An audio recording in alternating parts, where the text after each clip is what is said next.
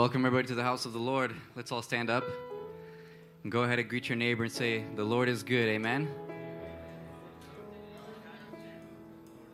And with that being said, I want to invite you guys to a time of worship, a time of prayer, a time of fellowship with the Lord. And the first song says, bless the Lord, O my soul. And let's come before the Lord with thanksgiving, with just joy in our hearts, because He's good to us, amen? Let's bless the Lord together.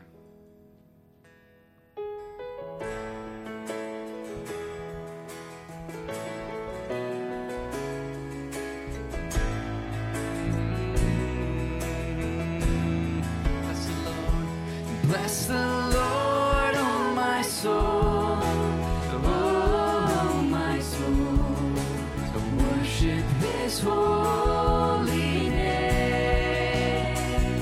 Sing like never before, oh my soul, yes, I'll worship Your holy name.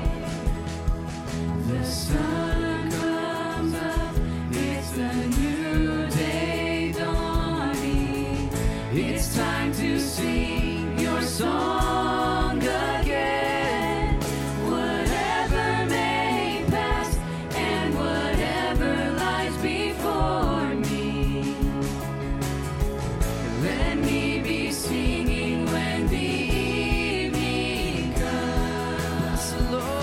Bless the Lord, oh my soul, oh my soul, worship His holy name. Sing like never before, oh my soul, yes, I'll worship Your holy name. You're rich in love and You're slow to anger. Your name is great and Your heart is kind. For all Your goodness I will keep on singing. 10,000 reasons for my heart to find. Bless the Lord, oh my soul, oh my soul, worship His holy name. Sing like never before, oh my soul, worship Your holy name. And on that day when my strength is failing, the end draws near and my time has come, still my soul will sing Your praise unending. 10,000 years and then forevermore, forevermore.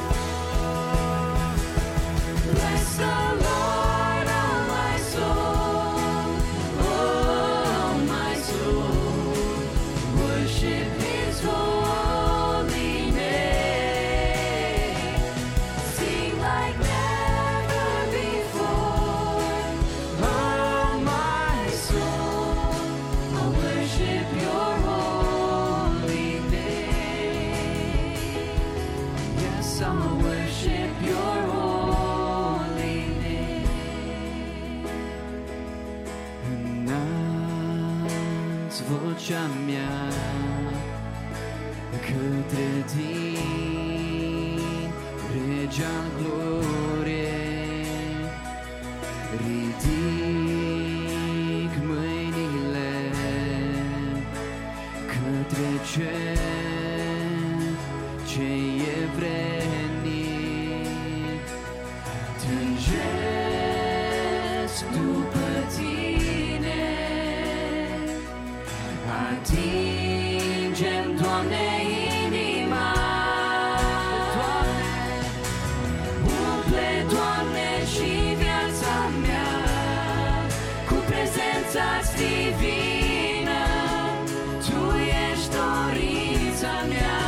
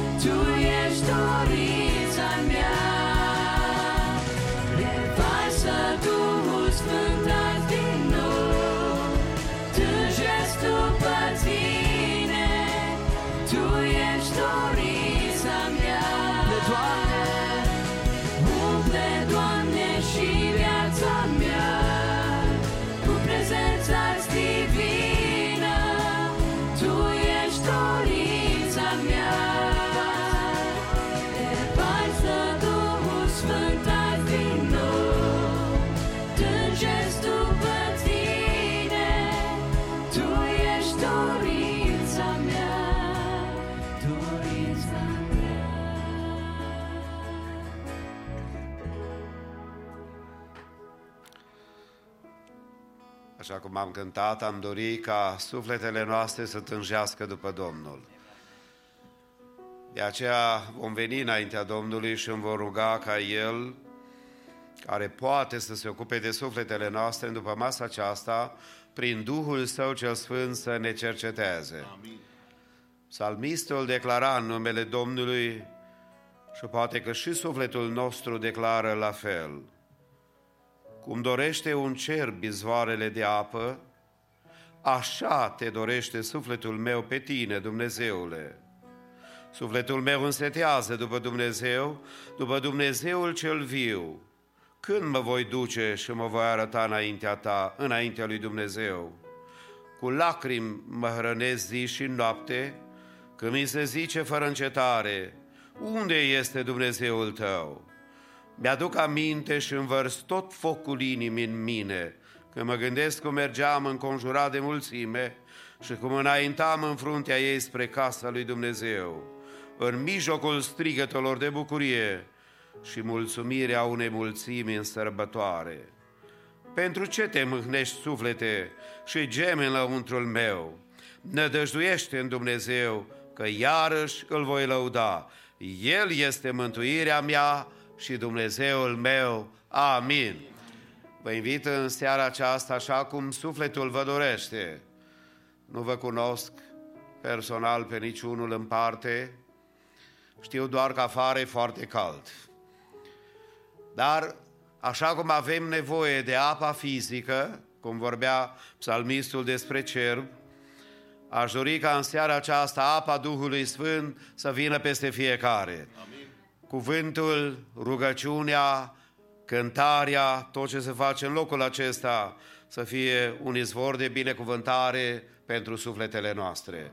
Rog tinerii, rog frații în vârstă, rog pe cel mare și pe cel mic, închidem ochii, deschidem gura, vorbim cu Dumnezeu și ne rugăm ca El să se atingă de sufletele noastre în după masa aceasta. Așa cum stăm, ne rugăm. Tatăl nostru,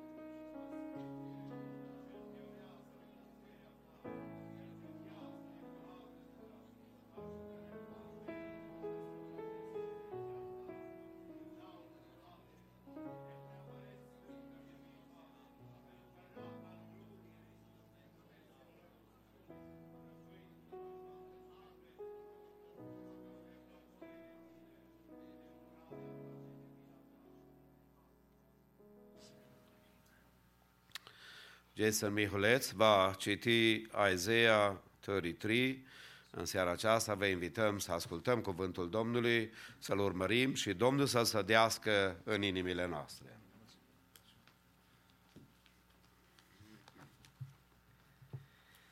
Good evening, church. I'm reading Isaiah chapter 33, and it starts, "Ah, you destroyer, who yourself have not been destroyed, you traitor, whom none has betrayed, when you have ceased to destroy, you will be destroyed, and when you have finished betraying, they will betray you. O Lord, be gracious to us. We wait for you. Be our arm every morning, our salvation in the time of trouble. At the tumultuous noise, peoples flee. When you lift yourself up, nations are scattered, and your spoil is gathered as the caterpillar gathers.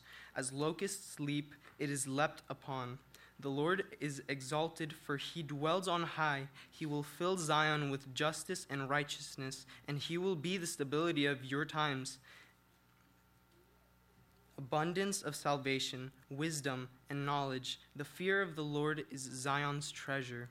Behold, their heroes cry in the streets. The envoy of peace weep bitterly.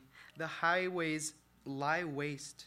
The traveler ceases. Covenants are broken. Cities are despised. There is no regard for man. The land mourns and languishes. Lebanon is confounded and withers away. Sharon is like a desert, and Bashan and Carmel shake off their leaves. Now I will arise, says the Lord. Now I will lift myself up. Now I will be exalted. You conceive chaff. You give birth to stubble. Your breath is fire. Is a fire that will consume you, and the peoples will be as if burdened to lime. Like thorns cut down, they are burned in the fire. Here you are far off. What I have done, and you who are near, acknowledge my might. The sinners in Zion are afraid. Trembling has seized the godless. Whom among us can dwell with the consuming fire? Who among us can dwell with everlasting burnings? Who walks righteously and speaks uprightly? Who despises the gain of oppressions? Who shakes his hands lest they hold a bribe? Who stops his ear from hearing of bloodshed and shuts his eyes from looking on evil? He will dwell on the heights. His place of defense will be the fortress of rocks. His bread will be given him. His water will be sure. Your eyes will behold the king in his beauty. They will see a land that stretches afar. Your heart will muse on the terror. Where is he who counted? Where is he? He who weighed the tribute. Where is he who counted the towers? You who will see no more the insolent people, the people of an obscure speech that you cannot comprehend, stammering in a tongue that you cannot understand. Behold, Zion, the city of our appointed feasts. Your eyes will see Jerusalem, an untroubled habitation, an immovable tent whose stakes will never be plucked up, nor will any of its cords be broken. But there the Lord in majesty will be for us, a place of broad rivers and streams, where no galley with oars can go, nor majestic ship can pass. For the Lord is our judge, the Lord is our lawgiver, the Lord is our king, he will save us. Your cords hang loose. They cannot hold the mast firm in its place or keep the sail spread out. Then prey and spoil in abundance will be divided. Even the lame will take the prey, and no inhabitant will say, I am sick. The people who dwell there will be forgiven their iniquity. Amen. Corul mixt laudă numele Domnului, după care un duet prin Elisabeta Parasca și Silvia Toderean, Youth Choir, și după aceste puncte vom asculta primul mesaj al serii în limba engleză prin fratele David Ujvat. Din toată inima doresc pe toți Domnul să ne binecuvinteze. Ocupați locurile și continuăm închinarea.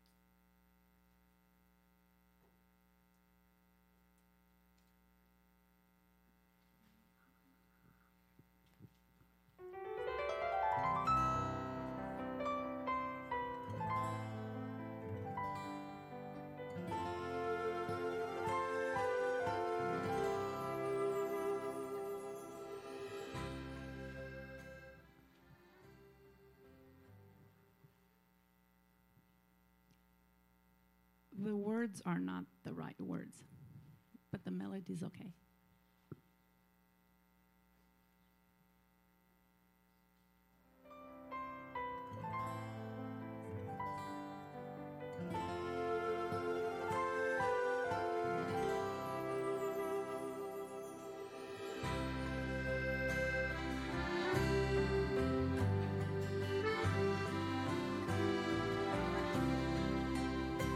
Să nu-ți pară rău niciodată de ziua când fost ai smerit, când cinstea din plin meritată în locul tău alții au primit. Dar plângeți cu multă căință greșeala cumplitului ceas, când n-ai arătat umilință și-n fapte smerit n-ai rămas. Dar plângeți cu multă căință greșeala cumplitului ceas, când n-ai arătat umilință și-n fapte smerit n-ai rămas.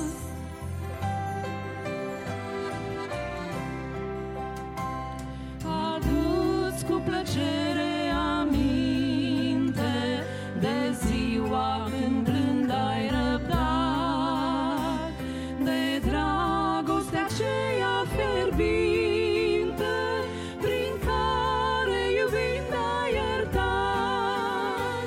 Dar plângeți cu lacrimi de jale ieșirea din ceasul cumplit, când sabia vorbelor tale pe semenii tăi a rănit.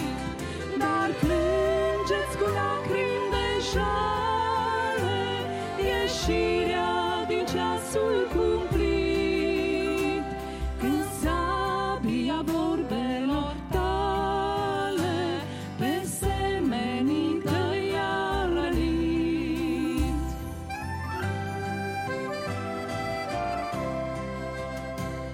Să nu-ți pară rău niciodată de inimă largă ai avut, căci fiva o dreaptă răsplată la tot ce în viață ai făcut.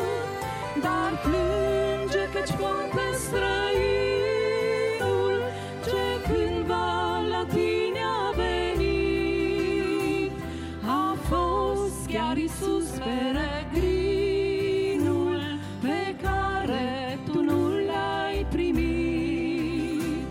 Dar plânge căci poate străinul ce cândva la tine a venit a fost chiar Iisus peregrinul pe care tu nu l-ai primit.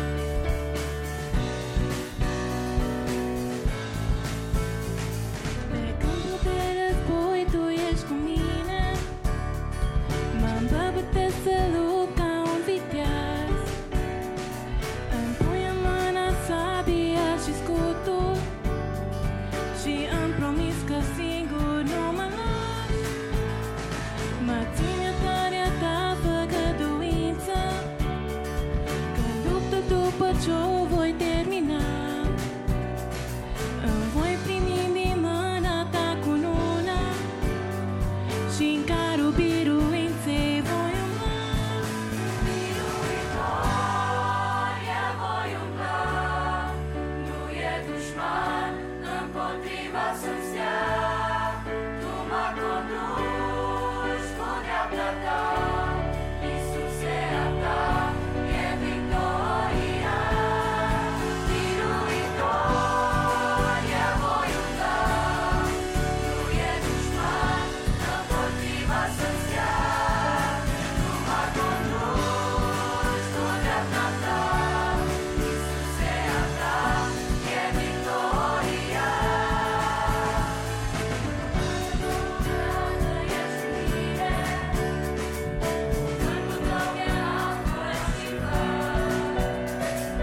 Binecarea ta promisiune, soția ajunge vom ama. Biruitor, eu voi umbla, nu e dușman împotriva să-mi stea.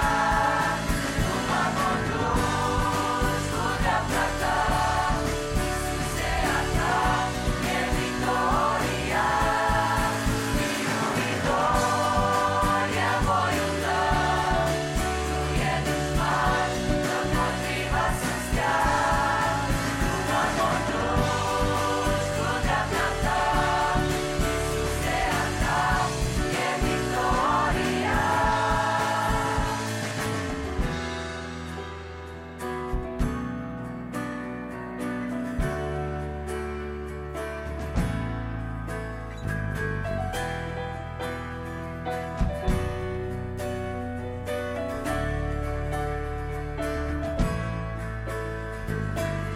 Te lupt încrâncenată și vin săgeți ardând. Nu tremur, nu mi-e teamă și lângă cine lupt. Te lupt încrâncenată și vin săgeți arzând. Nu tremur, nu mi-e teamă și lângă cine lupt. Te lupt încrâncenată și vin săgeți arzând. Nu tremur, nu mi-e teamă și lângă cine lupt. Te lupt încrâncenată și vin săgeți arzând. Nu tremur, nu mi-e teamă. Biruitor, eu voi umbla, nu e dușman împotriva să-mi stea. Tu mă conduci cu dreapta ta, Iisuse, a ta e victoria. Biruitor, eu voi umbla, nu e dușman împotriva să-mi stea. Tu mă conduci cu dreapta ta, Iisuse, a ta e victoria.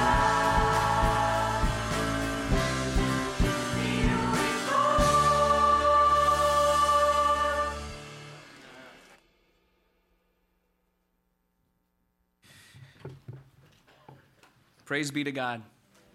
With respect, if you guys could stand for the reading of the word, it will be out of James, the first verse, and it would just be one verse. Please follow along. James 1, verse 1. James, a servant of God and of the Lord Jesus Christ, to the 12 tribes and the dispersion, greetings. Amen. You may be seated. It was a short verse, but it's going to be a powerful verse. I pray to God that it is.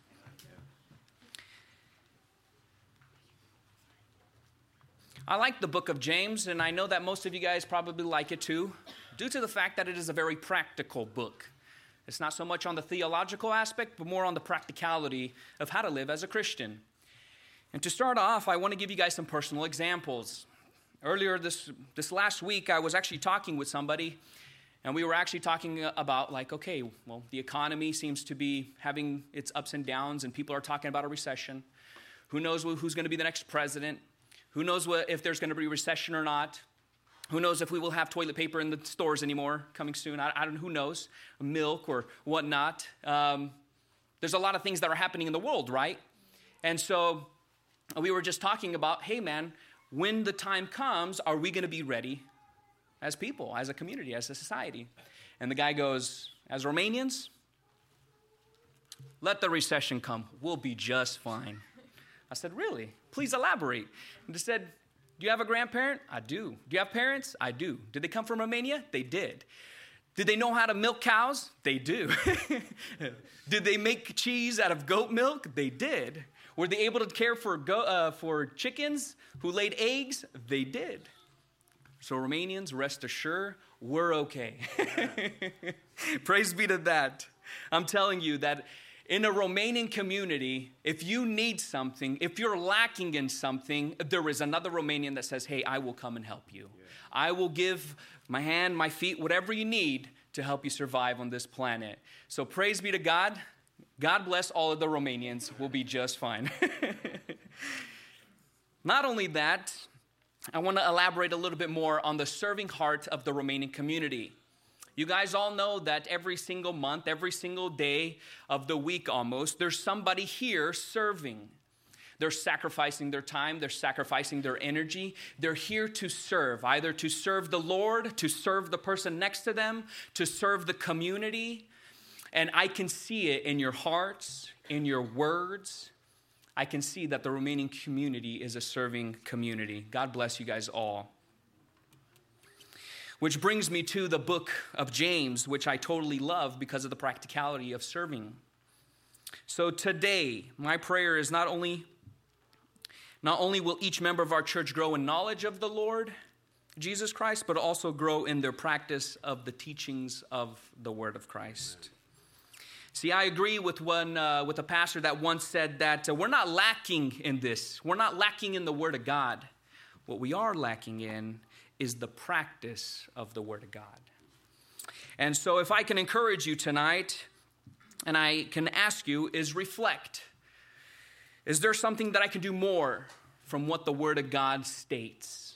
From what the Word of God teaches us? Because I know, and I agree, we know the Bible. We know the Bible in and out, but sometimes we're lacking in that aspect of putting it into practice.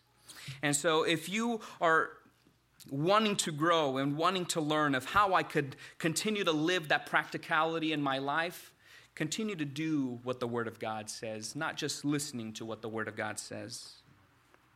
Therefore, the Lord has led me to this one epistle to the church that deals specifically with the fact that God has given us a living faith for practical living. And I kind of want to dive into this individual, James, from the book of James. And I kind of want to give you guys some more information about him and why he is more of a practical man, why they talk about servanthood, why they talk about certain things, practical things that we can take and utilize in our lives. So who is this man, James? So James was the brother of Jesus Christ, has traditionally been considered the author of the epistle. See, the New Testament mentions two other Jameses in the book, in the Bible, both apostles, but neither likely writers of the letter. One was James, the brother of John, and part of the inner circle of Christ, but he was one of the first Christian martyrs, and the book was clearly written after his death. The other was known as James the Lesser, and little is known of his life or his service. Therefore, then, the evidence seems to clearly give credence to the traditional author, which is James. So what do we know of this man? James was a very well-known man. He was the brother of Jesus Christ. Man, I wish I could say that. I'm the brother of Jesus Christ. But that's okay. Next time. Just kidding. He was a leader and he was a pastor of a Jerusalem church. James was also a secure man. He did not feel that he needed to refer to himself as Jesus' brother or the pastor of a large church, but simply a servant. What a humble man. I admire this man. James was a very caring man. See, although he pastored a very, very large church in Jerusalem, he was actually concerned about his people. and the former church members who had left Jerusalem during the dispersion. It was a time when there was a persecution that broke out against the early church Christians after the stoning of Stephen, which caused many Christians to flee from Jerusalem at that time. They may have left in body, but they had never left the heart of James. Who was James? James was a very practical man. As we study the book of James, we can find in probability that this is the most practical book in the New Testament. And I love practicality. We talk about theology, but what are some things that we can actually do in our walk with Christ? And the book of James gives out some very good examples. Some call it the Proverbs in the New Testament. There are no great theological teachings or only practical lessons in this book. We can learn from James that the Christian faith goes beyond our salvation. It also affects the way we live our daily lives. James was the type of guy that when he heard a great sermon on the biblical truth, he would always ask, "What does it mean to me?" He was the type of guy who would say, "I'd rather see a sermon rather than hear a sermon," which I thought was very nice. He was also the type of guy who would never diminish the intellectual understanding of the Christian faith, but he always stressed the importance of the practical daily living aspect of the Christian faith. And this was very evident in his own life. See, James himself was a living example of practical faith. As I read earlier in the first verse, he referred to himself as the servant of God and the Lord Jesus Christ. He would explain that practicing the Christian faith begins with servanthood, which brings me to my 4 points tonight pertaining to servanthood. Is there an area in your life where you're like, man, I need to serve more, I need to serve better, or I need to be more practical in my life? Well, serving is a more practical way of living a life for Christ. Which brings me to my first point. Servanthood is a fulfillment of the teachings of Christ. See, Jesus taught servanthood by a couple of ways. Through the word, and more in the intellectual aspect. Matthew 20:26 through 28 states, "Yet it shall not be so among you, but whoever desires to become great among you, let him be your servant. And whoever desires to be first among you, let him be your slave." Another example is through the lifestyle or the practical aspect of Jesus, or how he teaches servanthood, which was out of Matthew 20:28. "Just as the Son of Man did not come to be served, but to serve, and to give his life a ransom for many." Not only did Jesus talk the talk, but he also walked the walk, and we are called to do the same as him. See, when we are obeying God's word, we are actually serving. It's a form of servanthood when we are obeying Jesus Christ. And in doing so, we are fulfilling what Christ has called us to do. Which brings me to my second point. Servanthood is a mark of spiritual maturity. See, the Word of God describes a new Christian, a babe in Christ. But we are not to remain a babe in Christ. In the great love chapter, 1 Corinthians, Paul writes, "When I was a child, I spoke as a child. I understood as a child. I taught as a child. But when I became a man, I put away my childish things." One of the childish things that must be put away if we are to grow in Christ is selfishness. Selfishness, as I may characterize it, is the thing that you see in children. As a child, You probably see them running around here, quite a few of them. And they say, "This is my toy. This is mine." And you understand that the reason why they act like that, or they are like that, is because they are newborns in a sense. They don't know everything. All they know is that this is mine. This is my natural instinct to say, this is mine, this is my milk, this is for me, I don't care what's going on. But it's our job as parents, as teachers, to grow them and mature them and to grow them out of that childish way and to teach them sharing is caring, right? It's okay if it's their toy. Let them play as well. You have two of the same thing, let them have one as well. And we teach them and we grow them and we help them in their walk of life. In the same way, as Christians, our first steps are learning of the Word, growing in the Word, making a couple of mistakes, right, of what God has commanded us to do. And so selfishness is something that we need to get rid of as Christians in our walk with Christ. See, the attitude that I want my way, or only my way, and I want my needs met first, is a clear and distinct sign of immaturity. When a person grows to the point that they begin to put the needs of others ahead of their own needs, they are laying aside their childish, selfish ways and picking up the mature attitude of servanthood. See, servanthood marks you and I in our walk with Christ as spiritual maturity. We're growing. We're putting others before us because that's what the Word of God has called us to do.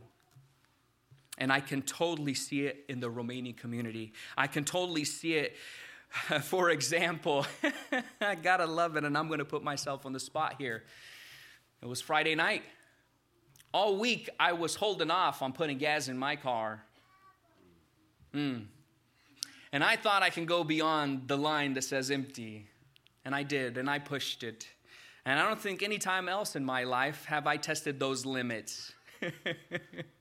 But after our meeting here at church, I find myself at the gas station here at Shell, just right here down the street, because I needed to put gas in my car. And what do you know? The gas station was closed. It said pump was closed. You have to go to the next one.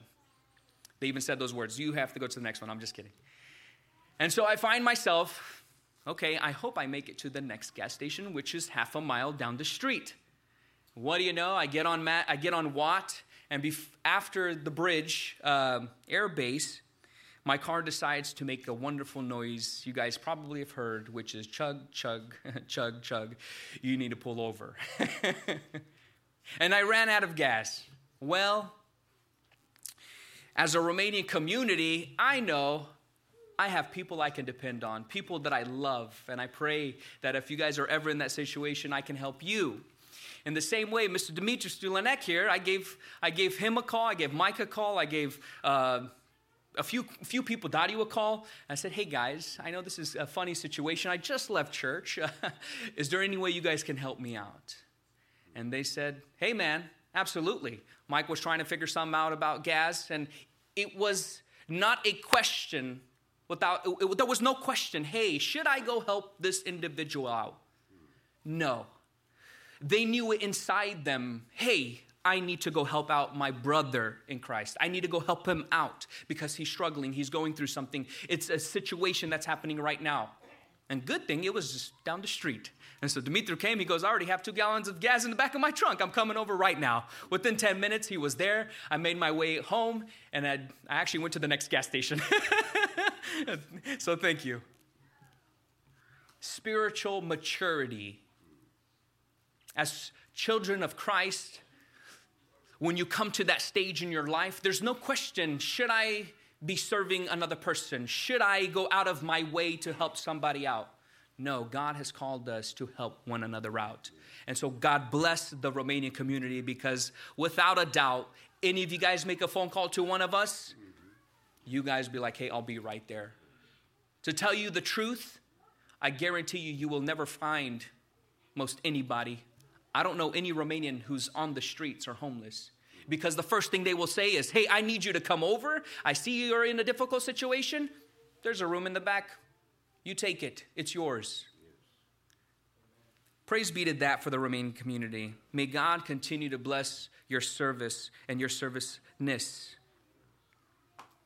Which brings me to my third point. Servanthood is a testimony of our practical faith, practically living. Our faith is tested, and our testimony of who we are shows that we have such qualities of service in us.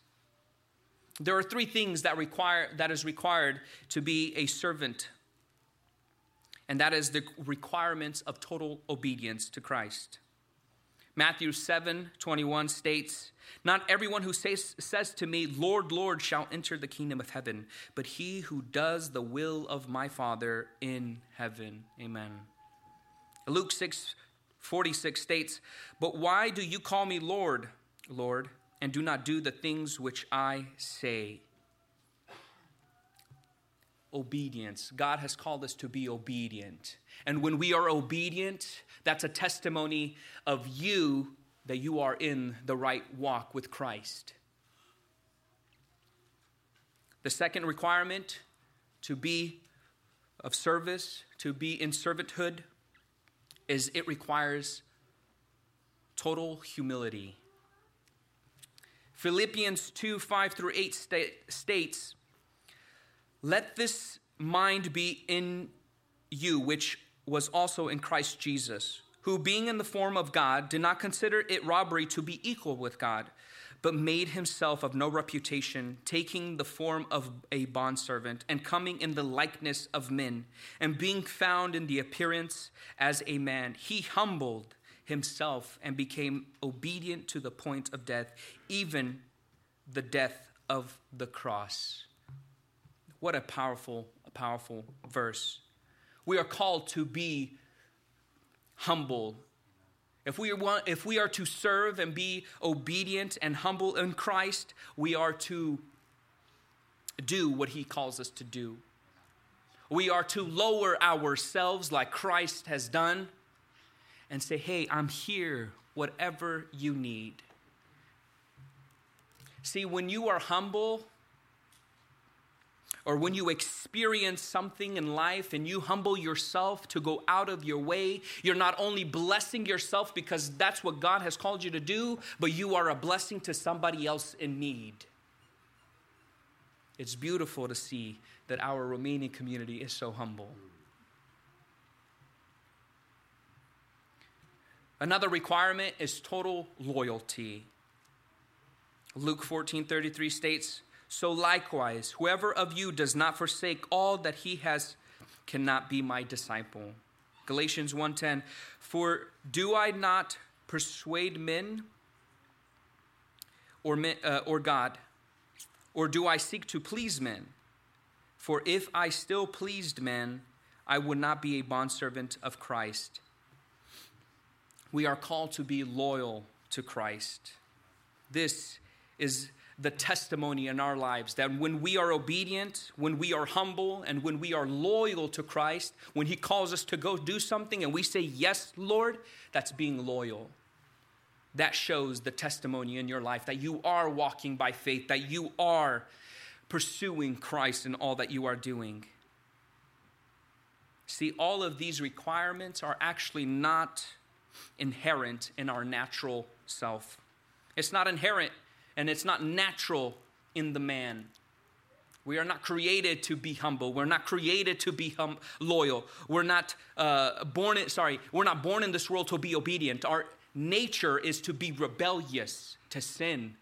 But when we're in pursuit of Christ, when we're pursuing Christ and you're pursuing Christ, obedience should be a part of your walk with Christ. Humility should be a part of your life, and being loyal should be a part of your life. For in doing so, you display you are a servant of Christ. Which brings me to my fourth point and final point. Servanthood is a position of great honor. John 12:26 states, "If anyone serves me, let him follow me. And where I am, there my servant will be also. If anyone serves me, him my Father will honor." Matthew 20 again states that whoever desires to be first among you, let him be your slave. We are called to serve. And the Creator who created us should be honored that He gave us life, that He allows us to live. But not only that, but because of who He is. We are called, honor also means to respect. We are called to respect Jesus Christ, our Father. And I love to see it here in our Romanian community. When you see pastors walk by, you say pace, you say hello, how are you? It shows great honor to them. Thank you for the sacrifice. Thank you for what you are doing as a leader in our Romanian community, as our community leadership. Thank you for what you guys are doing. It shows great honor. That's a form of servanthood. I mean, we have Mother's Day and Father's Day, right? Those are wonderful days to give honor to. Thank you for what you guys are doing. Thank you for who you are. Thank you for blessing us and giving us guidance. We are respecting you. We are honoring you for who you are and what you are doing and going to do. So honor is another form of servanthood in our walk with Christ. To conclude, as I mentioned, James himself was a living example of practical faith. He explained that practicing the Christian faith begins with servanthood. We are called to serve as Christ did. And through these 4 points, I hope that we learn and grow from the teachings of James and his practical ways how to do that, living practically in faith. And I'll reiterate that servanthood is a fulfillment of the teachings of Christ. That when we obey God's word, we are serving. Servanthood is a mark of spiritual maturity. We're grown out of our childish ways, and we are here to grow and to serve one another. And in doing so, we can see that you are growing spiritually mature. Servanthood is a testimony of your practical faith. And servanthood is a position of great honor. With that being said, I pray that God continues to strengthen us, to build us up, to continue to serve one another, that if you guys run out of gas, give me a call. I owe somebody. I love the Romanian community. We see only parts of your guys' lives. I've called maybe 3 or 4 Romanians this last week, and I said, hey, I had a situation going on with my AC. Hey, I have a situation going on with some electrical. Hey, I have a situation with my car. Hey, I have a situation, and guess what? They showed up without a doubt, without question, should I serve or should I not? Because it shows in their walk with Christ, just like Christ lowered himself, humbled himself to serve us, we should replicate in the same manner. May God bless you all, and may we continue to serve one another. Amen. Haideți să cântăm Domnului dintr-o cântare, timp în care începem să aplicăm ceea ce am învățat. Ne închinăm Domnului cu darurile noastre de bunăvoie. Dumnezeu să vă binecuvinteze.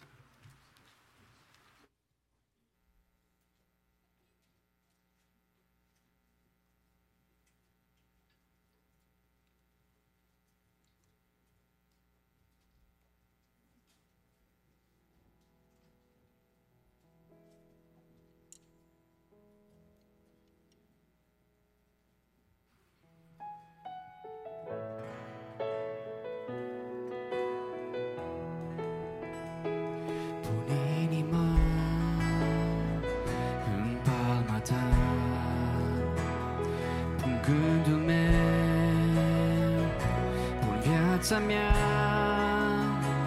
din ea să faci un colț de rar, un colț de cer, unde să stai. Pun inima în palma ta,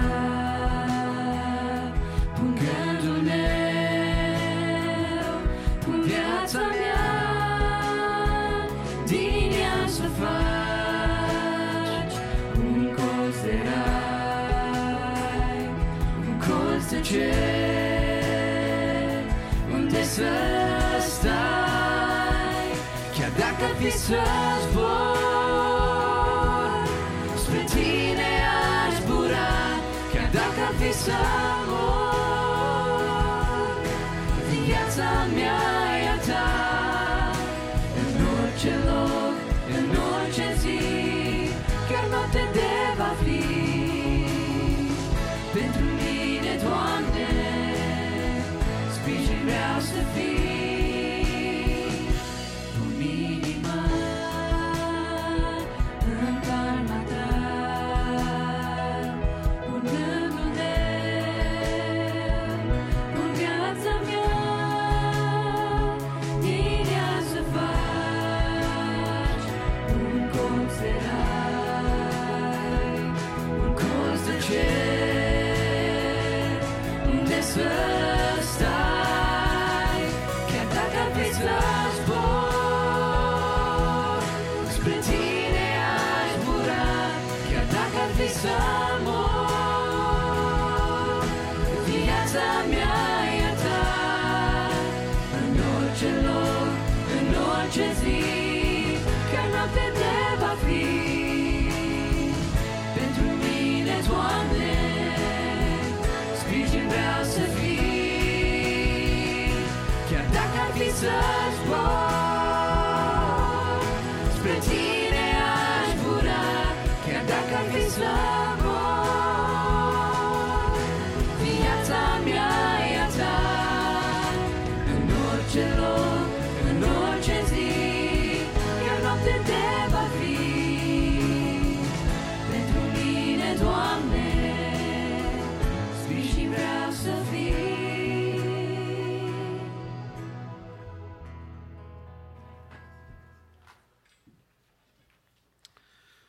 Anunțurile pentru săptămâna aceasta și de viitor sunt după cum urmează.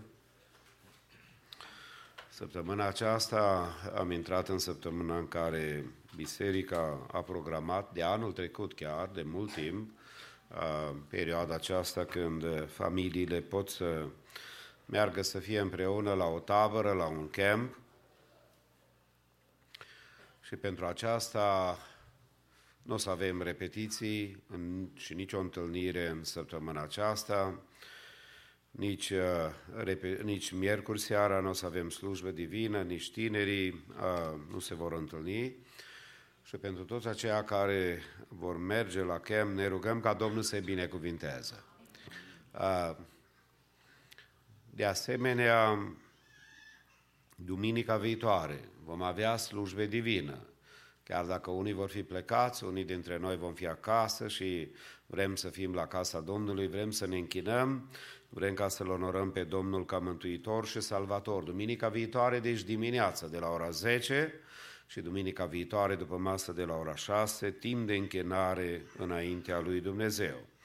Apoi, în 2 săptămâni, cu ajutorul Domnului, 6 august, la slujba de dimineață vom avea cina Domnului pentru luna august și de pe acum vă spun, pentru că poate cu unii nu o să ne mai întâlnim până duminica de 6, unii veți fi plecați duminica viitoare, dar în fine e duminica cinei când începem de la ora 9 cu rugăciune și apoi slujbă divină de la 10 și după masa tot de la ora 6, cum noi cunoaștem și practicăm.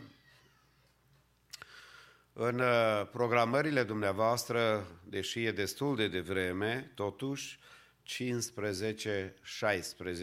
septembrie avem programată o conferință de familie, unde toți cei căsătoriți sunt invitați să țină cont de posibilitatea aceasta să vină la această conferință care va avea tema Strong Families in a World of Challenges. Familii puternice într-o lume a provocărilor. Conferențiarul anului 2023 va fi fratele păstor Călin Onițiu din Dublin, Ireland, din Irlanda. Nu l-am întâlnit personal, am vorbit la telefon de mai multe ori cu dânsul, un om de suflet pregătit din punct de vedere de domeniului, frații care îl cunosc l-au recomandat și așa am ajuns ca să vorbim, să facem o programare. Deci, încă o dată, mijlocul lunii septembrie 15, este vorba de vineri seara și sâmbătă, întâlniri pentru conferința de familie. Da, dânsul va rămâne și pentru duminica respectivă și va fi împreună cu noi atât la slujba de dimineață cât și pentru după masă. Dar de pe acum aș vrea să începem să ne rugăm ca Domnul să binecuvinteze familiile. Familia e locul de rai sau locul de iad pentru unii. Familia e locul unde există împlinire sau există multă dezamăgire. Noi am vrea, ca și copiii lui Dumnezeu, casele noastre să fie o casă și un colț de rai, unde Dumnezeu să binecuvinteze.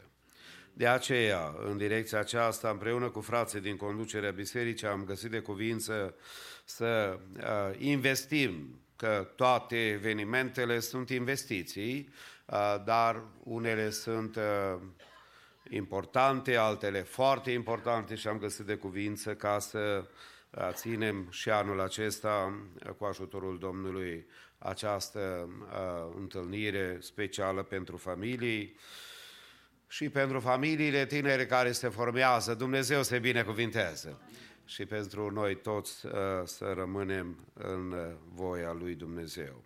Corul mixt laudă numele Domnului, după care Youth Choir de asemenea și în urmă Worship Team. După punctele muzicale, cuvântul Domnului în limba română, prin fratele păstor Nelu Mois, doresc de toată inima ca Dumnezeu să ne binecuvinteze.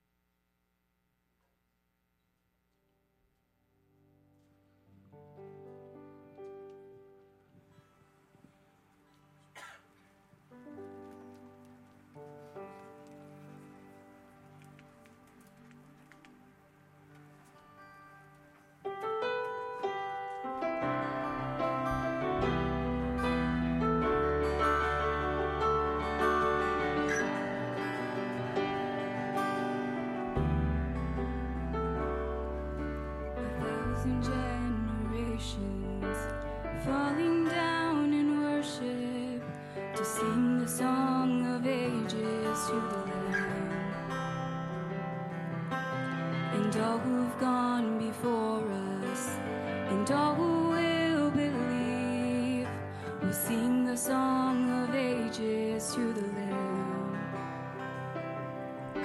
Your name is the highest, your name is the greatest, your name stands above them all thrones and dominions, all powers and positions, your name stands above them all. Angels cry, holy,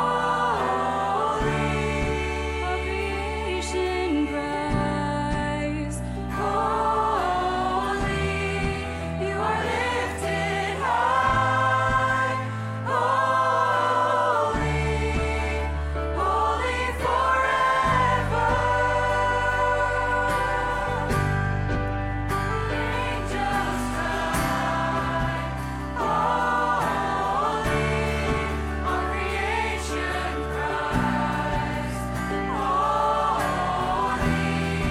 you are lifted high, holy, holy forever.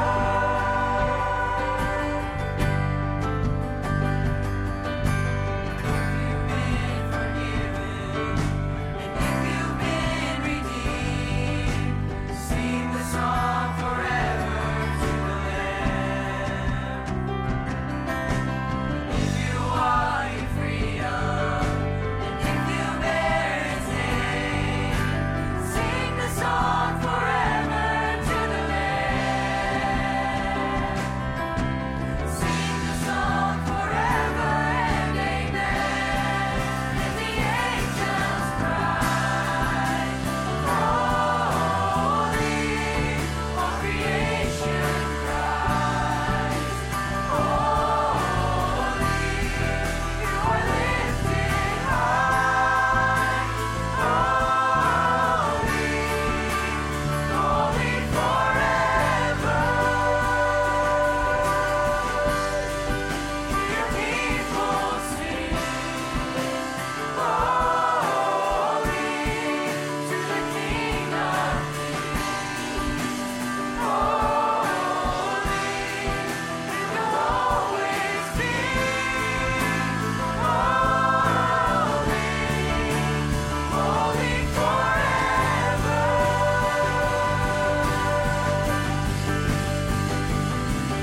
Your name is the highest, your name is the greatest, your name stands above them all thrones and dominions, all powers and positions, your name stands above them all. Your name is the highest, your name is the greatest, your name stands above them all thrones and dominions, all powers and positions, your name stands above them all.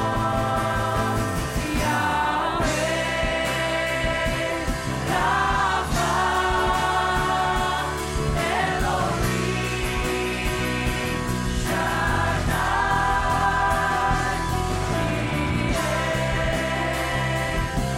Adonai, se manifesta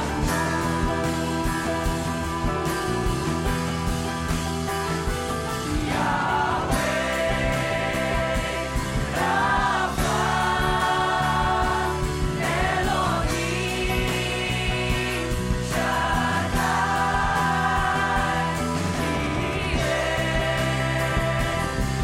Adonai, se manifesta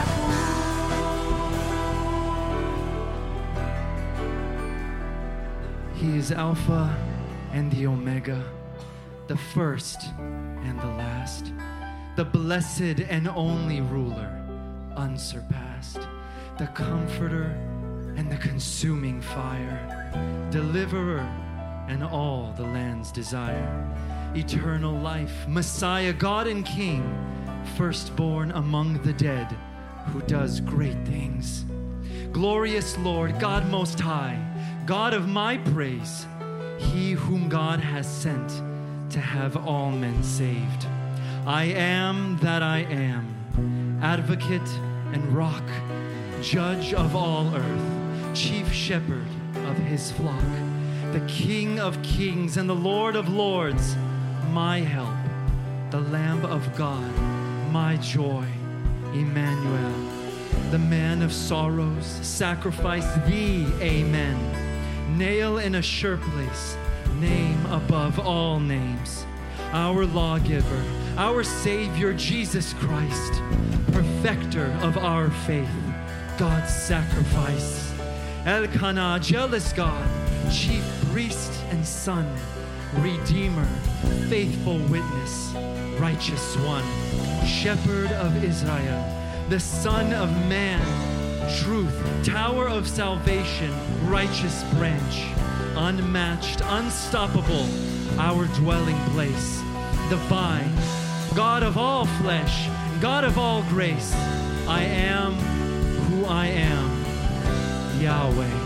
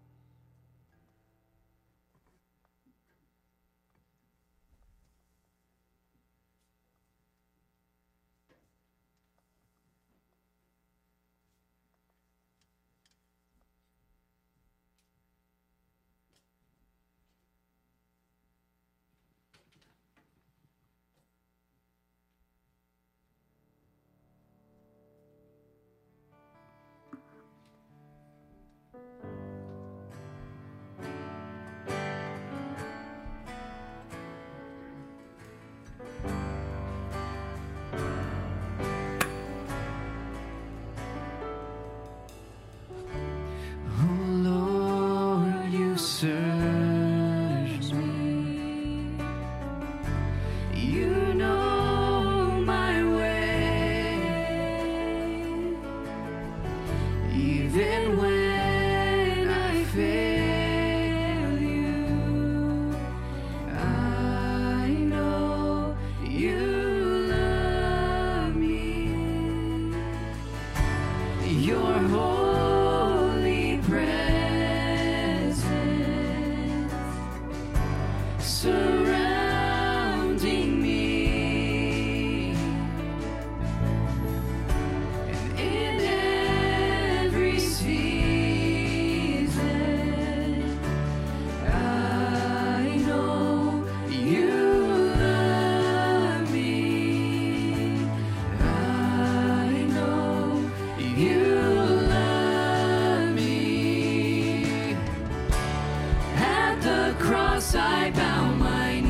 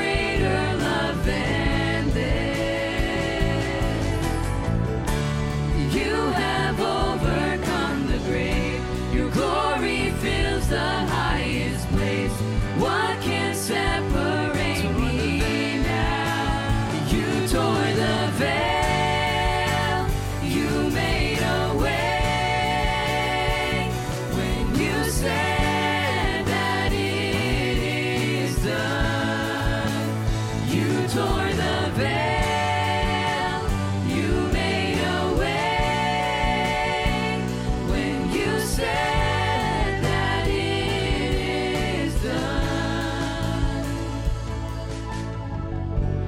And when the earth fades, falls from my eyes, and you stand before me, I know you love me. I know you love me. At the cross I bow my knee, where your blood was shed for me. There's no greater love than this. You have overcome the grave. Your glory fills the highest place. What can separate me now? At the cross I bow my knee, where your blood was shed for me. There's no greater love than this. You have overcome the grave. Your glory fills the highest place. What can separate me now? Lord, I need you. Oh, I need you. Every hour I need you. My one defense, my righteousness. Oh God, how I need you. Lord, I need, Lord, I need you. Oh, I need you. Every hour I need you. My one defense, my righteousness. Oh God, how I need you.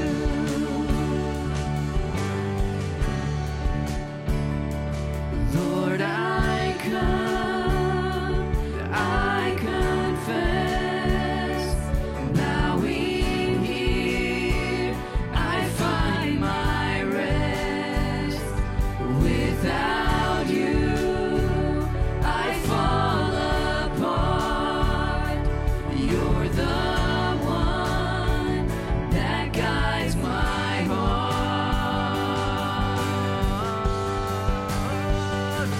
Lord, I need you. Oh, I need you. Every hour I need you. My one defense, my righteousness. Oh God, how I need you. Lord, I need, Lord, I need you. Oh, I need you. Every hour I need you. My one defense, my righteousness. Oh God, how I need you.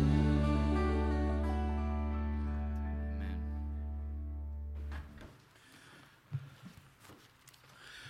Să deschidem cu toții Cartea Domnului la Evanghelia după Marcu, capitolul 12, începând cu versetul 18, vom citi până la versetul 27, pagina în traducerea Cornilescu 977, cuvântul Domnului spune astfel: Saducheii care zic că nu este înviere au venit la Iisus și i-au pus următoarea întrebare. Învățătorule, iată ce ne-a scris Moise. Dacă moare fratele cuiva și îi rămâne nevasta fără să aibă copii, fratele său să ia pe nevasta lui și să se să ridice urmași fratelui său. Erau dar 7 frați, cel dintâi s-a însurat și a murit fără să lase urmași.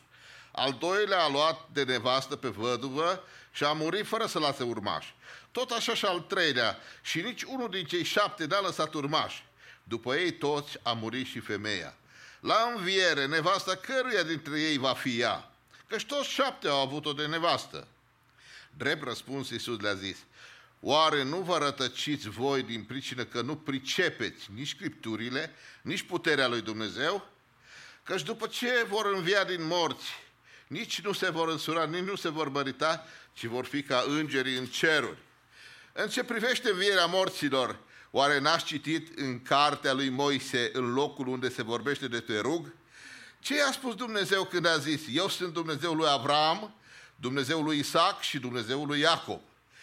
Dumnezeu nu este un Dumnezeu a celor morți, ci a celor vii. Tare vă mai rătăciți. Amin. Vă rog să ocupați locurile. Poate că vi se pare interesant textul ăsta, nu este nici sărbătoarea învierii, nici nu ne apropiem de ea, ne-am depărtat de ea. Domnul ne-a pus pe inimă textul acesta ca să vorbim despre înviere. Deși nu prea e la modă acum învierea, la modă e altceva. Sunt alte lucruri care depind de plăcerile veacului acestuia, de lucruri care izbesc ochii, dar învierea este un lucru lăsat așa, o discuție lăsată mai departe. Pe mai departe pentru alții, poate nu pentru noi. Dar iată că Domnul Iisus vorbea foarte concret despre învierea din morți. Dacă la început primii oameni au fost înșelați de Satana că poți să mănânci din fructul ăla oprit, că nu există să moară, că nu există moarte, i-a mințit. Ei, acum vine cu altă minciună: puteți face tot ce vreți, că nu mai există o înviere. Omul după ce e mort, e bun mort. Altă minciună a diavolului. Și oamenii trăiesc cu tot felul de minciuni și surogate, pentru că există un împotrivitor al lui Dumnezeu care nu vrea să oamenii să ajungă cu Dumnezeu și într-un loc bun, în prezența lui Dumnezeu la înviere. Pentru că de înviat vor învia toți. Aici nu-i problema omului. Aici Dumnezeu decide și Dumnezeu are ultimul cuvânt. Omul este în această stare, în vremea aceasta, pus să creadă ce vrea el. Alții cred că nu este Dumnezeu, ce nebunie. Adică nu este ceea ce de fapt tu definești că este. Când spui că nu este Dumnezeu, exact ca și cum te spune: eu n-am cap, mi-am tăiat capul, dar de fapt am cap. Foarte controversat, ciudat, urât. Dar este un om care, adică un om influențat pentru aceste lucruri și cineva îl influențează. Am scăpat de comunism, de ideea asta bolnavă că nu este Dumnezeu, dar am ajuns aici cu alte idei mai năstrușnice și mai urâte. Cum că poți face ce vrei, că nu există nicio înviere, nu există nimic. Aici trăiește sclipa. Iată că oamenii aceștia saducheii erau o partidă de oameni educați. O partidă, ca să spunem așa, care nu se compromiteau cu orice. Dar nu credeau în orice și nu credeau nici în îngeri, nu credeau nici în înviere, așa cum spune aici. Și au venit la Domnul să îl ispitească, oarecum să-l conteste pe învățătorul. Pentru că pentru ei era un învățător tânăr, în jur de 30 de ani, și spunea niște idei foarte ciudate. Nu era pe placul educațiilor din vremea aceea, pentru că Domnul Iisus avea curajul să-i contrazică și chiar să-i pună la colț, să-i umilească, să le spună adevărul gol-goluț, și nu le plăcea. De aceea a avut așa o mare ură pe Domnul că nu s-au lăsat până nu l-au condamnat la moarte. Dar asta este o altă poveste. Ceea ce este foarte important este faptul că ăștia și-au găsit un subiect foarte ciudat să-l întrebe pe Domnul despre înviere. Că au auzit, vorbește despre înviere, o și demonstrat, o înviat câțiva din morți. Pe fiica lui Iair o înviat fiul văduvei din Nain, și mai mult l-o înviat pe Lazar. Aici la Lazar o să mai stăm un pic de vorbă mai mult, pentru că este o descriere foarte frumoasă în Ioan. Și ceea ce este foarte important este că ăștia erau interesați de înviere, dar pe o chestie banală. Cum vor învia oare? Ce va fi la înviere? Și au spus: uite, după legea lui Moise, dacă cineva din familie murea cel mai mare care se căsătorea, următorul, dacă nu lăsa urmași, trebuia să ia de nevastă pe cumnată sa. Nimic rău în asta, dar ăștia și-au făcut o istorie frumoasă. 7 frați, toți au avut-o de nevastă. Ceva banal. Dar Domnul îi ascultă, le acceptă provocarea. Și la problema, punctul cheia lor era, cui a fi nevasta aia la înviere, că toți au avut-o de nevastă. Și pe undeva un om așa cu mintea întreagă zice, ceva trebuie să fie aici. Domnul, drept răspuns, Iisus le-a zis, oare nu vă rătăciți voi din pricină că nu pricepeți nici Scripturile, nici puterea lui Dumnezeu? Ăștia citeau Scripturile, că din Scriptură au vorbit de ei acolo, dar nu le pricepeau. Nu pricepeau Scripturile, pentru că în Scripturi există niște forme foarte adânci de exprimare. Dumnezeu se lasă găsit pentru cei ce caută, cei ce meditează, cei ce pricep. Dar ăștia nu pricepeau, ăștia au luat cuvântul motamo și au zis, să vedem ce ne mai spune Iisus acum la problema asta, la chestia asta, că e dură, e interesantă. Acum, cum să faci? Să le dai după înviere la toți care au avut o nevastă, să le dai o singură, ce faci? Faci loterie sau ceva? Ei n-au înțeles că, de fapt, învierea morților nu mai e ca și nașterea.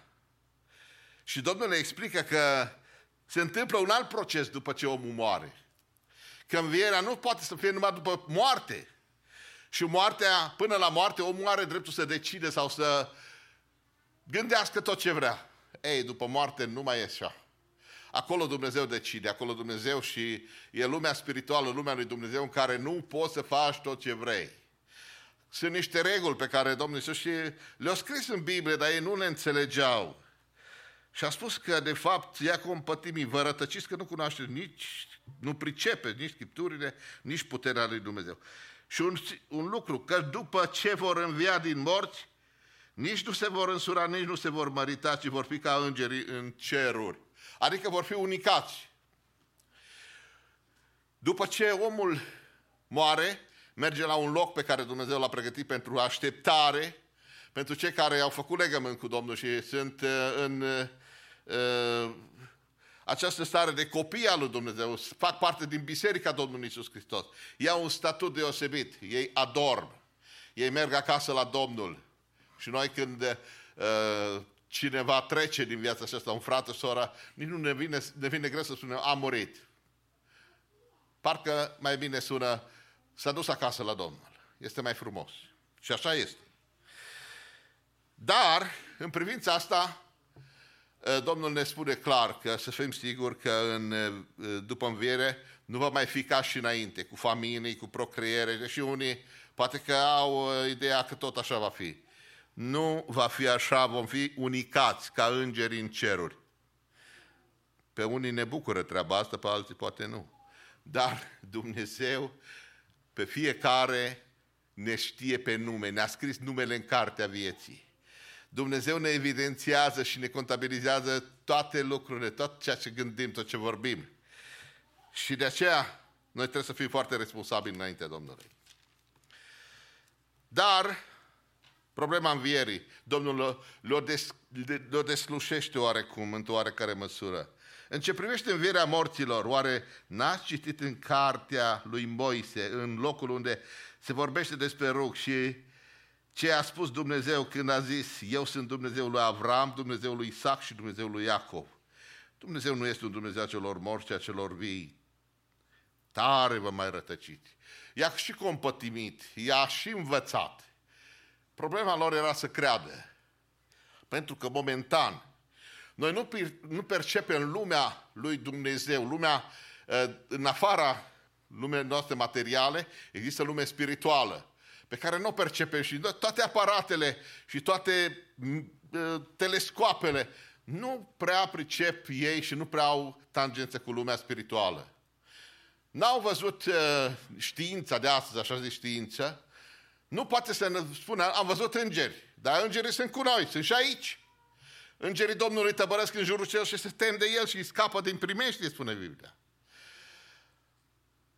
Lumea spirituală este o lume pe care nu o putem vedea oricum, decât numai dacă Dumnezeu îngăduie. Elisei la un moment dat era atacat de oastea siriană pentru că Dumnezeu îi dădea toate informațiile despre care le vorbea împăratul Siriei și îi spunea, uite, armata se găsește acolo, și când se ducea acolo era armata siriană, păziți-vă, feriți-vă. Și de mai multe ori încât regele, împăratul Siriei a spus, cineva e trădător, cineva ne trădează. Și a spus, nu, împărate, în Israel există un proroc căruia Domnul îi descopere toate lucrurile astea. Păi atunci hai să-l rezolvăm pe proroc, că cu el avem de bătaie. Și s-au dus să-l înconjoare. L-au înconjurat și slujitorul s-a sculat dimineața și a văzut sirienii care înconjurase dealul ăla în care erau ei acolo. Și a spus, părinte, suntem terminați. Uite, armata asta. Și un sigur cuvânt s-a rugat Elisei și a spus, Doamne, deschide-i ochii să vadă. Și când a deschis ochii slujitorului, a văzut muntele înconjurat de care, de călăresc, de foc, o armată a lui Dumnezeu. Și a spus, acum stăm liniștiți, că sunt mai mulți cu noi decât cu ei. Era frumoasă imaginea asta. Cum s-a întâmplat mai departe? E foarte frumos și interesant. Elisei a zis, Doamne, lovește cu orbire, să nu priceapă unde sunt, să nu mai vadă ce-au văzut înainte. Și merge înaintea lor și întreabă, pe cine căutați? Păi pe Elisei. Hai că vă duc eu acolo unde e Elisei, unde puteți să-l găsiți. Și unde credeți că i-a dus? În centrul Samariei. Împăratul, când i-a văzut, a zis, nu, părinte, să-i măcelăresc. Nu, nu-i măcelării. Că li s-au deschis ochii și au văzut că sunt conjurați, acum ei erau în pericol. Și a spus, dă-le de mâncare și trimite-i înapoi, că ăștia nu mai vin altă dată. Ce se întâmplă când Dumnezeu ne deschide ochii? Când Dumnezeu, ceea ce a scris Domnul Iisus sau ce a vorbit este o realitate. Dumnezeu al lui Avram, al lui Isaac și al lui Iacob, când i s-a descoperit lui Moise, era Dumnezeu cel viu care stă de vorbă cu oameni vii.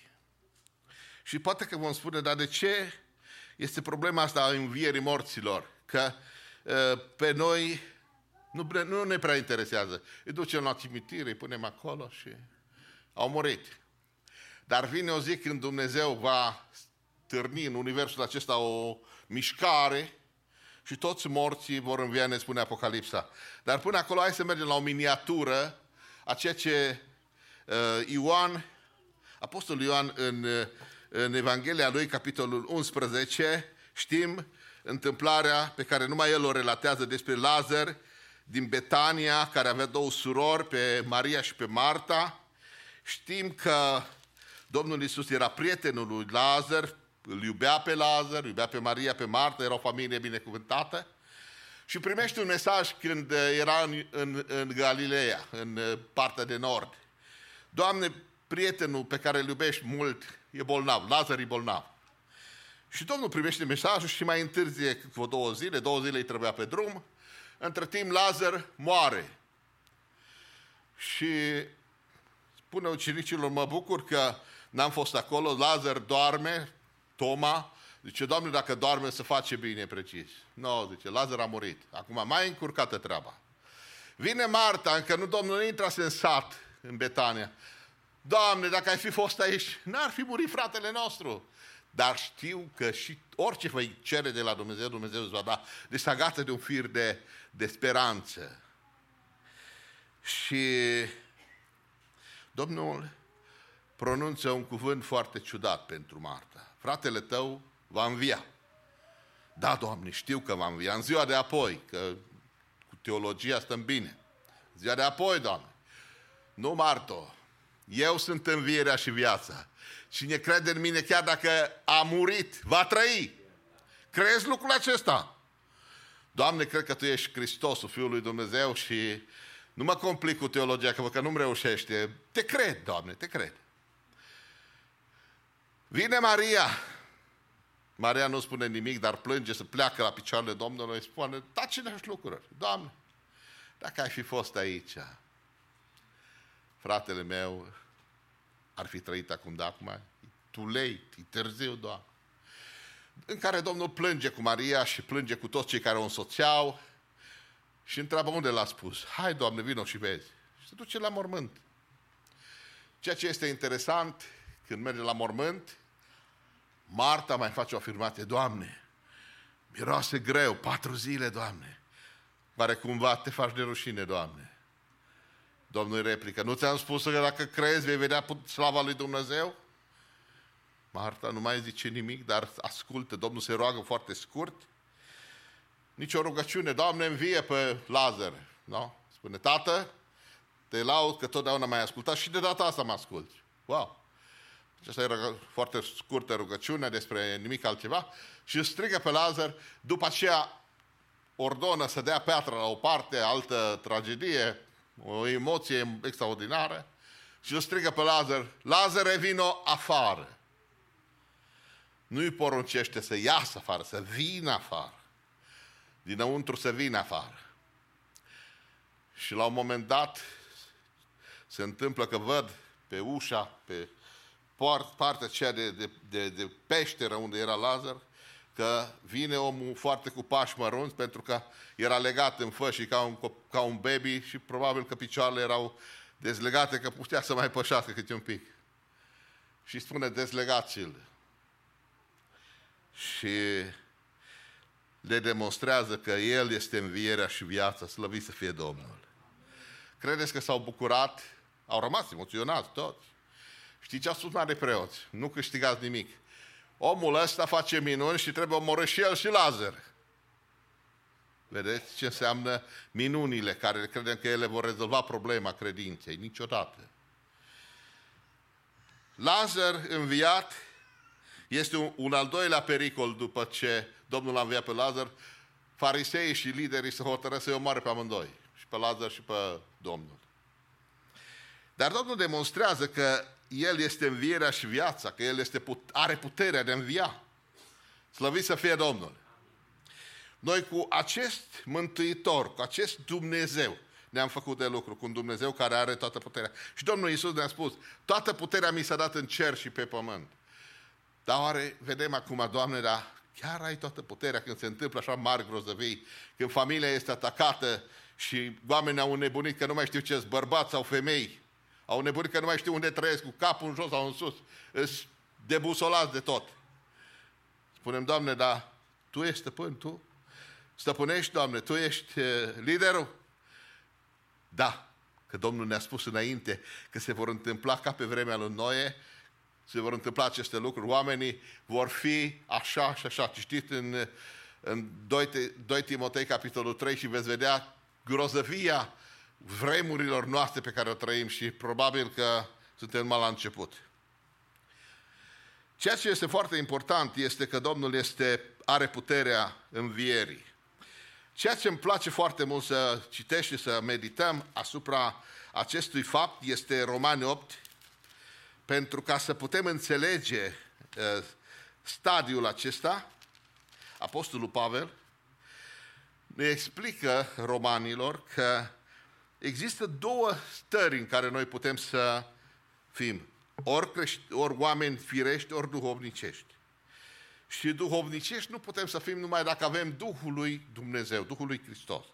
Și ceea ce este foarte important în capitolul 8, versetul 9, spune așa: voi însă nu mai sunteți pământești, ci duhovnicești, dacă Duhul lui Dumnezeu locuiește în adevăr în voi.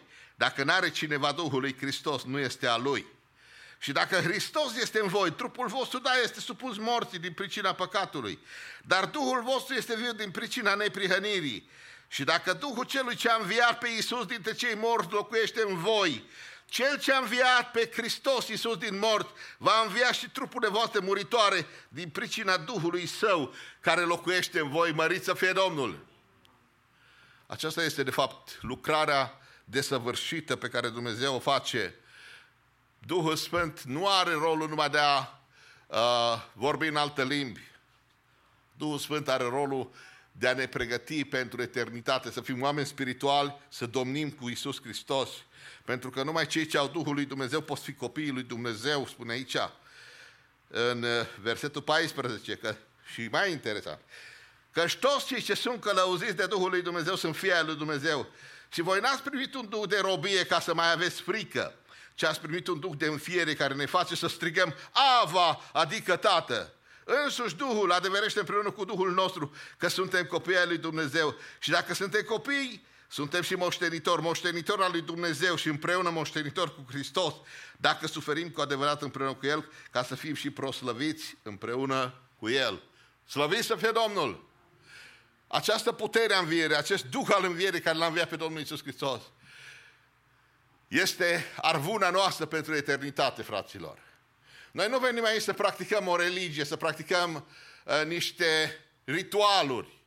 Noi venim aici să trăim, să ne facem copiii lui Dumnezeu, să trăim dumnezeiește și să învățăm să trăim, să gândim ca Dumnezeu. Acesta este, de fapt, scopul cu care noi ne întâlnim aici. Pentru că învierea este o problemă a lui Dumnezeu, asta nu o putem noi dirija.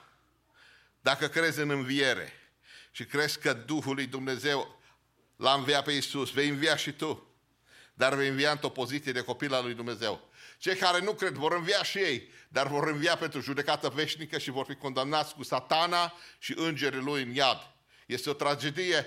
Chiar dacă nu cred, cei care nu cred și ignoră asta, n-au niciun motiv să creadă că ei vor fi bine și că totul se sfârșește la mormânt. Acolo Dumnezeu decide. Și Dumnezeu ne-a spus ce decide pentru ei. De aceea, dragii mei, trebuie să fim foarte siguri, pentru că este o vreme de incertitudine, este o vreme de nepăsare, de necredință. Unde te duci când mergi de aici? Domnul știe. Dar trebuie să știm în adevăr că Apostolul Pavel spune în 2 Corinteni 5, știm în adevăr că dacă se desface casa trupească a cortului nostru, avem o clădire care e de la Dumnezeu și veșnică. Și Cel ce a pus aceste lucruri este Duhul Sfânt în noi, slăvit să fie Domnul. De aceea, în 1 Corinteni, capitolul 15, Apostolul Pavel, să știți, a avut probleme cu credincioșii din vremea lui. Le-a umblat mintea, dacă le-a umblat mintea la Saduchei cu problema învierii. Să știți că și la Corinteni le-a umblat mintea. Cum înviază morții? Ce se întâmplă? Pentru că erau oameni carnali, erau oameni firești, trăiau în lumea aceasta, în ideologia, mentalitatea lor era carnală și trebuiau învățați să trăiască după o mentalitate spirituală, după voia lui Dumnezeu. Și trebuia să le explice, să-i analizeze cum se poate întâmpla cu învierea. Păi, Domnul i-a dat înțelepciunea Apostolului Pavel, ca și Duhul Domnului care l-a inspirat să scrie Scriptura, i-a dat înțelepciune ca să vadă și să arate corintenilor cum stau lucrurile. Iar dacă se propovăduiește că Hristos a înviat din morți, cum zic unii din voi că nu este o înviere a morților? Se întâmplă și astăzi același lucru. Dacă nu este o înviere a morților, nici Hristos n-a înviat. Și dacă n-a înviat Hristos, atunci propovăduirea noastră este zadarnică. Și zadarnică este și credința voastră. Ba încă noi suntem descoperiți și ca martori mincinoși al lui Dumnezeu, fiindcă am mărturisit despre Dumnezeu că El a înviat pe Hristos, când nu l-a înviat, dacă este adevărat că morții nu învie. Căci dacă nu învie morții, nici Hristos n-a înviat. Și dacă n-a înviat Hristos, credința voastră este zadarnică. Voi sunteți încă în păcatele voastre și, prin urmare, cei ce au adormit în Hristos sunt pierduți. Dacă numai pentru viața aceasta, atenție foarte mare, ne-am pus nădejdea în Hristos, atunci suntem cei mai nenorociți dintre toți oamenii. Aceasta este o concluzie a ceea ce gândeau oamenii. Și acum finalul, deducția este așa, versetul 20. Dar acum, Hristos a înviat din morți, pârga celor adormiți. Căci dacă moartea a venit prin om, tot prin om a venit și învierea morților. Și după cum toți mor în Adam, tot așa toți vor învia în Hristos. Dar fiecare la rândul cetei lui. Hristos este cel dintâi rod, apoi la învenirea lui, cei ce sunt al lui Hristos. În urmă va veni sfârșitul, când El va da împărăția în mâinile lui Dumnezeu Tatăl, după ce va fi nimicit orice domnie, orice stăpânire și orice putere. Căci trebuie ca El să împărățească până va pune pe toți vrăjmașii sub picioarele sale. Vrăjmașul ce din urmă care va fi nimicit va fi moartea. Este bine să ne reamintim aceste lucruri. Știu că noi citim și știm aceste lucruri, dar din când în când Duhul Domnului vrea să ne spună să nu fim ignoranți, să avem în vedere planul lui Dumnezeu cu noi, să avem în vedere puterea învierii, pentru că teologia creștină e bună, frumoasă, dar dacă nu-i puterea învierii, în ziua în care Domnul vine să răpească biserica, cu toată teologia rămânem pe pământ. Trebuie să fim umpluți de Duhul Sfânt, trebuie să fim călăuziți de Duhul Sfânt. De aceea este o provocare pentru biserică. Învierea nu este numai o teorie, este o realitate, pentru că ea are puterea învierii care l-a înviat pe Domnul Iisus Hristos și ne va învia și pe noi, slăvit să fie Domnul. Ceea ce este foarte important este faptul că Apostolul Pavel dă o explicație cum înviază morții. Foarte interesant. Și n-am să spun mare teorie, am să citesc de aici tot din 1 Corinteni 15 câteva versete. Dar va zice cineva, cum învie morții și cu ce trup se vor întoarce? Nebun ce ești! Ce semeni tu? Nu învie dacă nu moare întâi. Și când semeni un trup care va fi, nu un trup care va fi, ci doar un grăunte, cum se întâmplă, fie de grâu, fie de altă sămânță. Apoi Dumnezeu îi dă un trup după cum voiește și fiecare semințe îi dă un trup al ei. Nu orice trup este la fel, ci altul este trupul oamenilor, altul este trupul dobitoacelor, altul este trupul păsărilor, altul al peștilor. Tot așa sunt trupuri cerești și trupuri pământești. Dar alta este strălucirea trupurilor cerești și alta este a trupurilor pământești. Alta este strălucirea soarelui și alta strălucirea lunii și alta este strălucirea stelelor. Chiar o stea se deosebește de altă stea. Citiți în continuare acasă, temă de casă, să vedeți ce frumos explică Apostolul Pavel învierea, care are o altă natură, că cineva, un consătean, a spus, măi, eu nu mai cred în înviere, dacă îl bagă în beton acolo și îl betonează, cum o să învie? Mintea omului firesc. Dumnezeu are în control ăsta. Nu trebuie să ne facem probleme cu ele. Cu învierea, numai să o credem și să ne pregătim ca să fim copii al lui Dumnezeu. Pentru că dacă nu ne-ar fi dat Domnul Iisus ce înseamnă viața veșnică, tare ne-am încurcat cu definițiile. Dar în Ioan 17:3, Domnul ne dă definiția și ne spune, și viața veșnică este aceasta, să te cunoască pe tine singurul Dumnezeu adevărat și pe Iisus Hristos pe care l-ai trimis tu. Doamne, dar nimic de viață veșnică, să cunoști pe Dumnezeu și pe Iisus Hristos. Păi dar El este viața veșnică, nu ne-a spus Marta, eu sunt învierea și viața. Dacă îl cunoști pe Dumnezeu și pe Iisus, ai viața veșnică. Ai problema aceasta rezolvată în mintea ta și în crezul tău. Că alții nu au treaba lor. Este o problemă de disciplină spirituală, este o problemă de cunoștință. Știm în adevăr, spune Apostolul Pavel în 2 Corinteni 5, că dacă se desface casa trupească, adică noi murim, avem o clădire care e de la Domnul. Și Domnul are capacitatea și puterea de a face multe lucruri. Domnul Iisus a dus să pregătească un loc pentru fiecare. Credeți lucrul acesta? Amin. Domnul Iisus ne-a spus că revine după noi. Credem lucrul acesta. Trebuie să ne pregătim. Pentru că venirea Domnului este iminentă. Nu știm când. Ne-a spus Domnul că nu știm când. Și ne-a spus și ceasul în care vine. În ceasul în care nu vă gândiți. Da? Trebuie să fim foarte atenți. Că Domnul ne spune exact ce se întâmplă. Sunt ceasuri în care oamenii se gândesc, dar sunt ceasuri în care nu se gândesc. Și Domnul va veni exact în ceasul în care oamenii nici nu se gândesc. Și în ziua în care nu se gândesc. Fac teste analitice, pronosticuri. Vine Domnul atunci și pe mulți i-a înșelat mulți gânditori de genul ăsta, pentru că n-au citit Biblia și nu cred în ea. Au făcut tot felul de pronosticuri și au rămas de rușine. Pentru că Domnul ne-a spus clar, nu-i treaba voastră. Treaba voastră e să fiți gata, să fiți pregătiți din două motive. Fie că vine Domnul pentru toți, fie că vine numai pentru unul, pentru fiecare. Poate să vină oricând, la noapte sau în orice vreme. De aceea, fraților, cred că e foarte important să știm că învierea este un atribut al lui Dumnezeu și că în Apocalipsa, capitolul 20, este finalul, acolo vreau să ajung, că timpul termină. Apocalipsa 20, 11:15 până la 15. Apoi am văzut un scaun de domnie mare și alb și pe cel ce ședea pe el. Pământul și cerul au fugit dinaintea lui și nu s-a mai găsit loc pentru ele. Și am văzut pe morți, mari și mici, stând în picioare înaintea scaunului de domnie. Niște cărți au fost deschise și a fost deschis o altă carte, care este cartea vieții. Și morții au fost judecați după faptele lor, după cele ce erau scrise în cărțile acelea. Marea a dat înapoi pe morți care erau în ea, moartea și locuința morților a dat înapoi pe morții care erau în ele. Fiecare a ajuns a fost judecat după faptele lui. Moartea și locuința morților a fost aruncată în iazul de foc. Iazul de foc este moartea a doua. Oricine n-a fost găsit scris în cartea vieții a fost aruncat în iazul de foc. Acestea sunt adevăratele cuvinte ale lui Dumnezeu. Realitatea aceasta a învierii trebuie să ne marcheze, trebuie să medităm la ea, să spunem, Doamne, eu nu mă duc și eu nu cred ceea ce spune știința și filozofii veacului acestea, pentru că ei sunt orbiți. Ei n-au parte de... pentru că ei n-au credință în primul rând și toate aceste lucruri nu le putem percepe prin toată tehnologia cât de avansată ar fi, cu toate știința de astăzi, care e foarte avansată, dar nu ajută la nimic. Este faptul că noi avem credință în Domnul Iisus și Domnul Iisus a spus așa, aveți credință în Dumnezeu și aveți credință în mine.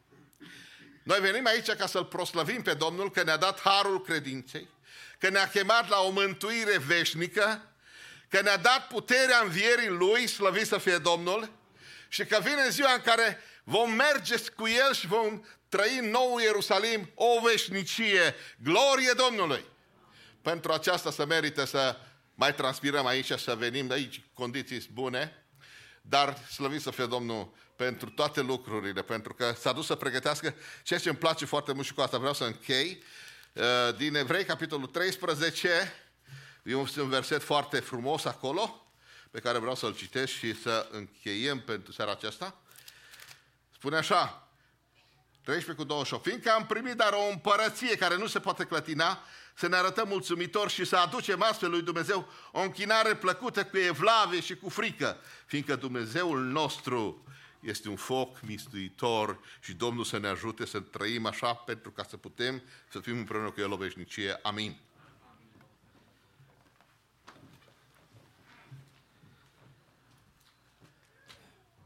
Un înțelept spunea, cine e pregătit pentru moarte, va ști să trăiască. Cine e pregătit pentru moarte, va ști să trăiască. Ferice de acea persoană care îl are pe Domnul Iisus înaintea ochilor lui și a priorităților vieții lui, pentru că atunci când ești pregătit să te întâlnești cu Dumnezeu sau să treci prin Iordanul morții, Domnul îți va da înțelepciune să știi cum să trăiești aici și acum pentru împărăția lui Dumnezeu. Vrem să venim în rugăciunea de mulțumire, pe de o parte, și să-i aducem Domnului laudă pentru toată slujba care s-a făcut în casa Domnului atât de dimineață cât și după masa aceasta. Apoi să ne rugăm pentru sora Lucreția Ușvat. Sunt informat că dânsa este chiar acum dusă și este la spital. Să ne rugăm ca Domnul să-și pună mâna peste ea și Domnul să o atingă cu binecuvântarea Lui. Aducem pe sora Magdalena Gog înaintea Domnului, așa cum de dimineață ați fost științați despre situația în care se află. Ne rugăm pentru cei care au avut intervenții chirurgicale și sunt în recuperare și peste ei, Domnul să-și pună mâna cu binecuvântarea Lui.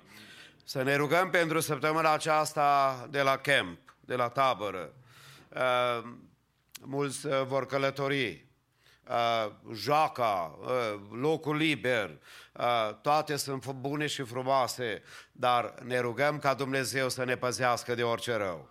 Multe se pot întâmpla și Cel care veghează asupra noastră este Domnul. Și aș vrea să zicem, Doamne, binecuvintează Biserica Maranata, binecuvintează părtășia de la camp pentru cei ce vor putea, iar pentru noi, cei care nu vom fi acolo neapărat, dar vom fi acasă, mai ales cei care sunt bolnavi și cu probleme în vârstă, cu situații speciale, Dumnezeu pe toți să-i binecuvinteze.